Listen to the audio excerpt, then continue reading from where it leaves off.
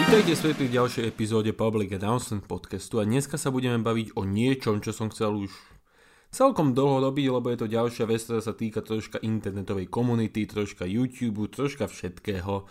A chcel som si na to troška ako keby povedať svoj názor, troška ako vždy sa posťažovať na niečo, lebo to mi robí dobre.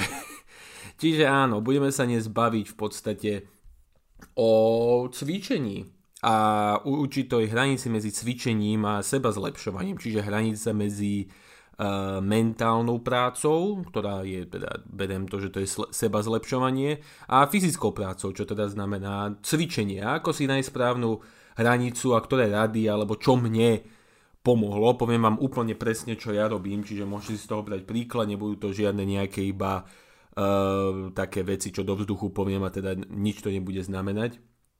Čiže čo je momentálny stav? Na jednej strane, už sme sa o týchto ľuďoch bavili, máte všelijakých guru, ktorí vám hovoria, že treba celý deň pracovať, 18 hodín byť za počítačom, niečo robiť a proste treba makať a už sme si v epizódach hovorili, prečo to nie je dobre, nebudem sa k tomu vraciať. A je tiež veľa fitness trénerov, ktorí budú od vás vyžadovať, aby ste trávili hodiny v posilovni, aby ste makali a sústredili sa len na cvičenie, aby ste si svoj celý život organizovali len podľa cvičenia. A je tam určitý balans medzi tým, že keď si udržíte svoje telo v dobrej kondícii, tak aj myseľ bude pracovať a vice versa. Keď budete akože myslovo celkom vyvinutý, vaše telo bude tiež lepšie fungovať, alebo budete mať viac chutí na to niečo robiť, hej? Čiže poďme sa troška pobaviť o cvičení najprv. Je podľa mňa veľmi podstatné, aby si telo udržalo aj v určitej forme, ale čo to znamená určitá forma? Bavíme sa o fyzickej teraz forme, hej, čiže nie o mentálnej. Znamená to pravidelne cvičiť. Bohužiaľ treba pravidelne cvičiť a nemalo by to byť podľa môjho názoru niečo ultra namáhavé. Rozprávame sa o skôr krátkych behoch ráno, rozprávame sa o nejakom 20 minútovom až 30 minútovom cvičení s vlastným telom, nerozprávame sa o nejakých 4-hodinových, kde ste proste zapotení a musíte vypiť 4 fľašky vody. Nie, o takých cvičeniach sa nebavíme. A takisto by som chcel navrhnúť, alebo povedať, možno ma niektorí za to dosť ďubete, že chodenie do posilovne je strata času a peňazí. Ak sa teda športu nevenujete profesionálne, alebo cvičenie nie je vaše hobby. Cvičenie ako také by nemalo byť hobby, malo by to byť, čo niekto robí, ani nie dobrovoľne, niečo, čo niekto proste robí, ako keby súčasť vášho denného života, tak ako sa staráte o to, aby ste sa stravovali na určitej úrovni, takisto by ste sa mali starať, aby vaše telo bolo na určitej úrovni. Ale ako som znova povedal, nemusí to byť, že teraz robíte profesionálny nejaký šport, tak musíte cvičiť ako nejaký bežec. Úplne stačí, keď vaše telo bude udržované v takej kondícii, aby ste sa vycítili dobre, aby ste sa vycítili pohodlne a aby ste napríklad neboli veľmi tuční alebo aby ste nemali nejaké seriózne problémy, ktoré sú spôsobené tým, že necvičíte alebo len gaučujete celý deň. A ako som už povedal, chodenie do posilovne preto strata času, lebo proste musíte sa tam dotrepať, čiže už len nejaká cesta do tej posilovne trvá, zložíte sa v posilovni, potom idete do nejaké stroje, otrepete sa a takisto za to musíte platiť, čo podľa mňa je veľmi iracionálne takéto niečo robiť. Dobre. S vlastným telom viete cvičiť aj doma. Preto sa to volá cvičenie s vlastným telom, lebo na to nič nepotrebujete. Nepotrebujete na to stroj, nepotrebujete na to nič. To sú kliky, brúšáky, nejaké silové cvičenia. Po prípade, keď chcete byť veľmi akože dôsledný, môžete si kúpiť takú tú tyč, ktorá sa zavesí na stenu, môžete robiť nejaké zhyby. Ja som si ju dlho chcel kúpiť, ale nemám ju kde dať do svojej izby, čiže stále čakám, že raz budem mať možno nejaký väčší apartmán niekedy, alebo nejaký prenajatý byt, kde sa dohodnem, že si ju tam zastrečím do steny, alebo existujú aj také normálne, čo ani do steny nemusíte dávať, ale len si ju zavesíte ako keby na dvere alebo na niečo. Aj o takej som rozmýšľal, ale znova ja na to nemám priestor, ja mám dosť malú izbu, keď sa o tom bavíme, no akože není úplne malá, ale je stiesnená, čiže mám tam veľa vecí a tým pádom nemám na toto, ale brúšáky, kliky, to ja robím denne, hej. Takisto ušetrím vám to určité peniaze, lebo ako som už povedal, nemusíte chodiť do silovne a tiež v byte všetko máte, hej, keď si to predstavíte, máte tu oblečenie, v ktorom môžete cvičiť nejaké staré tričko, staré gate, hej, poprípade ani tričko nemusíte mať, keď ste odvážni v byte, hej.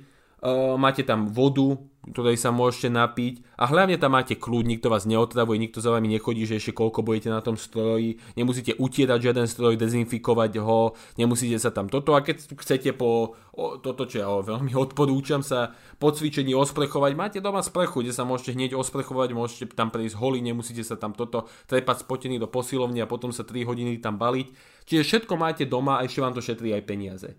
Ak máte veľa voľného času a chcete sa troška tomu profesionálnejšie venovať, choďte do posilky, ale v posilke sú väčšinou iba špecializované stroje, na ktoré si proste sadnete a viete presne, ktorý sval idete cvičiť. Tu nejde o to, aby ste si vycvičili nejaké svaly, tu nejde o to, aby ste si svoje telo držali v nejakej kondícii, ktorá vás udrží na určitej miere, tak by som to povedal, že proste nie ste tuční, že proste nie ste nejaký, že ako som už povedal, nemáte nejaké problémy s vašim telom, aby ste proste mali nejaký základný pohyb denne, alebo veľa z vás možno má robotu, kde sedí za počítačom, tak je troška dobre mať nejaký pohyb. Takisto by ste nemali mať cvičenia, ktoré veľmi odoberajú vašu energiu. Viem si predstaviť, že keď niekto po 8-hodinovej šichte dojde domov, má tej energie veľmi málo, hej? Čiže ak po 8-hodinovej šichte dojdete domov a hneď idete cvičiť, hej, a teda sa úplne rozbijete na cvičení, dojdete možno o 6, o 7 domov, možno aj o 8, možno troška neskôr, tak chytíte zápchu a už sa vám fakt nič nechce robiť a do tej 10. cca by ste mali niečo spraviť, mali by ste aspoň, neviem, niečo pre seba spraviť, nejaké hobby si, toto keď kreslíte, tak môžete hodinku ešte kresliť, v podstate ak máte nejaký projekt do roboty, tak ten treba asi dokončiť a rozbiť sa na cvičení nie je dobrý nápad, hej. A viem, že veľa ľudí hovorí, že oni nechodia do posilky denne, ale chodia tam raz za čas. Znova, potom na čo vám je to platiť si? Hej, keď tam dojdete raz za týždeň, to je 4 krát za mesiac, čo teda zdám veľmi rýchlu matiku, dlho som nebol v škole, čo je 48 krát za rok. A teraz si reálne prepočítajte, koľko platíte za posilku. Je vám tých 48 krát za rok hodných toho, aby ste si platili toto vstupné v posilke? Podľa mňa nie, akokoľvek nízke je, hej. Viem, že napríklad Fitin má tuším 20 eur na mesiac, naposledy, čo som tam bol, to máte 5 eur za cvičenie. To je dosť veľa peňazí. Za to, že len máte právo niekde cvičiť. A to sa ešte nebavíme o tom, že pravdepodobne si budete musieť kúpiť nejaké oblečenie do posilovne, nejaké topánky, budete sa musieť nosiť vlastné vody, ak si teda nechcete kupovať vlastné vody, aj uterák, aj všetko. Tieto veci, všetko síce sú jednorázovou investíciou, ale stoja prachy, hej. Takisto to budete musieť prať, budete sa musieť o to oblečenie starať. Znova, hej, čiže akože veľa peňazí vám to žere len cvičiť v posilovni. Ale čo teda presne robiť, keď teda nechceme chodiť do posilovne, čo máme my ako individuá, ktoré sa chcú o svoje telo starať, ale nie na základe nie sa teda rozbiť, čo majú robiť? Znova sú dve možnosti. Podľa mňa úplne stačí, keď si ráno dáte beh, alebo keď máte nejakú malú rutinu. Ja som zvolil druhú možnosť, ja ráno robím 5, hneď ráno, jak vstanem, hej, toto nie je, že proste ráno hodinu potom, čo vstanem a sedím na stoličke. Čiže hneď ráno, ako vstanem, prvá vec, čo spravím, keď sa postavím z postele, idem do kúpeľne, hej, a tam 5 až 10 tlieskacích klikov, predtým som robil normálne kliky, ale teraz už robím také, lebo proste už na to mám, tak robím také, že sa odrazím, tlesknem, padnem a znova. To robím 5 až 10 podľa toho, jak sa ráno cítim, 20 brúšákov alebo nejaké cvičenie na brucho, aby som aj brucho cvičil, a minúta a pol v plenku. Asi viete, čo je plank, čiže to je taká tá pozícia, čo si ľudia z toho robia srandu, že čas plyne úplne ináč v plenku, čiže tá minúta a pol v podstate bude mentálne 10 minút, ale tak to vy zvládnete, nakoniec to minúta a pol, potom rýchla sprcha, umiem zuby, dám rýchle na nejaký a bežím, kam mám bežať, hej, či už je to do školy, či už je to do roboty, či už je to niekam, kam mám ísť. Toto mi celé zabere 3 minúty a teraz fakt sa s vami nekašľam, fakt mi to zabere 3 minúty. Mám to odčasované a 3 minúty fakt nie sú nejaký veľký čas, ktorý proste by ste teraz premádnili, hej? Čo mi to robí, ale čo mi to pomáha? Prečo tieto 3 minúty obehujem? Poprvé, moje telo sa konečne zobudí. Ja nie som nejaký vstávač, že keď sa 6:30 zobudím, tak ešte, kým sa dotrepem do kúpeľne, sa potknem 3 razy, lebo moje oči nie sú otvorené. Toto je taká prvá vec, kedy si moje telo povie, že aha, ide sa teda naozaj niečo robiť. Rozprúdi sa vám krv, dostaje sa vám krv všade, kde môžete. Cítite sa troška aj taký zrelaxovaný, troška lepší tým, že ste si zacvičili a už to máte od seba. Hej, nemusíte ten deň absolútne nič iného robiť, len toto úplne stačí. Hej. A stíham to každé ráno. Nebolo ráno, kedy som to nestihol. Nebolo ráno, kedy som proste nevedel spraviť 10 alebo 5 klikov. Hej, nemusíte robiť tlieskacie, môžete robiť klasické kliky. Alebo, ako som už povedal, môžete proste hneď stáť, zobrať si topánky, 10 minút si zabehať a ísť späť. okolo domu, okolo tohto, podľa mňa hoci kde bývate sa dá behať, hej, hoci kde, fakt hoci kde. Neviem si predstaviť pozíciu alebo niečo, kde sa nedá behať, hej.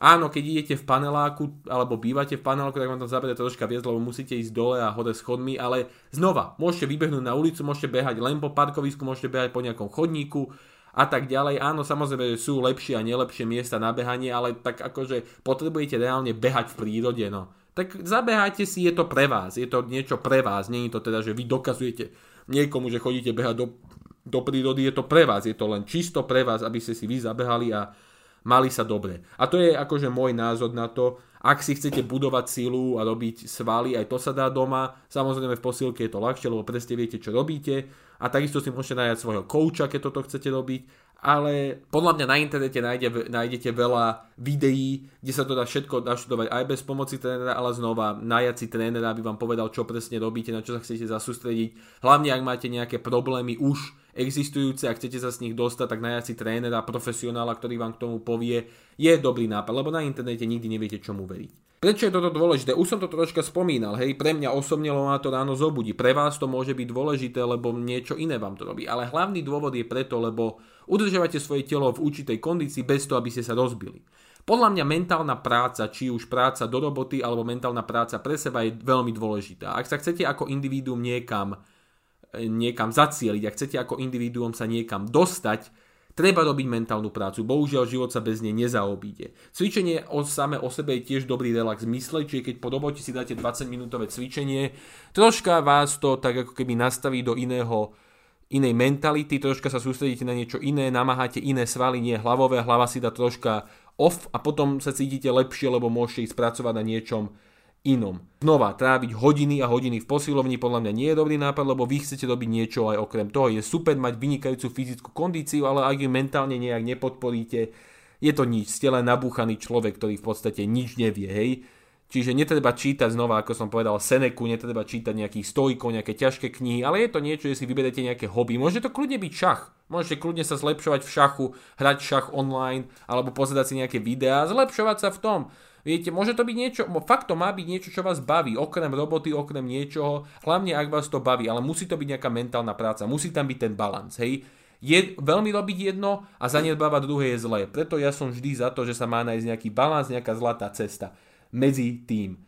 A skúste si nájsť nejaký čas na tieto cvičenia ráno, fakt to ráno pomáha, vás to tak nabudzuje dobre.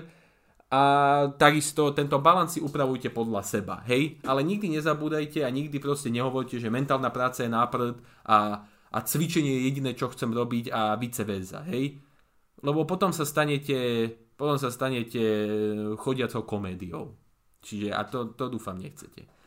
A to je všetko, čo som chcel v tomto videu povedať. Ďakujem, podcaste. Ďakujem, že ste si to vypočuli, už by som povedal pozreli, ale vypočuli, nebudeme robiť túto chybu food. A ako už spomínam na každom podcaste, mám v popise podcastu odklik na stránku, kde sa môžete prihlásiť svoju e-mailovú adresu na náš newsletter a update o epizóde. Bude vám to chodiť do mailu, pohodlne, nič za to neplatíte, zabere vám to 10 sekúnd, to môže byť tá mentálna práca po cvičení, čo spravíte napríklad. Budete informovaní, čo sa deje vo svete, budete informovaní, keď vyjde nová epizóda, ak ste veľkí fanúšikovia tohto podcastu. Ak sa neprihlásite, absolútne mi to nevadí. Je to úplne na vás, je to niečo, čo ponúkam úplne zdarma pre vás, pre ľudí, čo tento podcast počúvajú, aj mimo samozrejme, keď sa niekto prihlási alebo sa o tom nejak dozvie.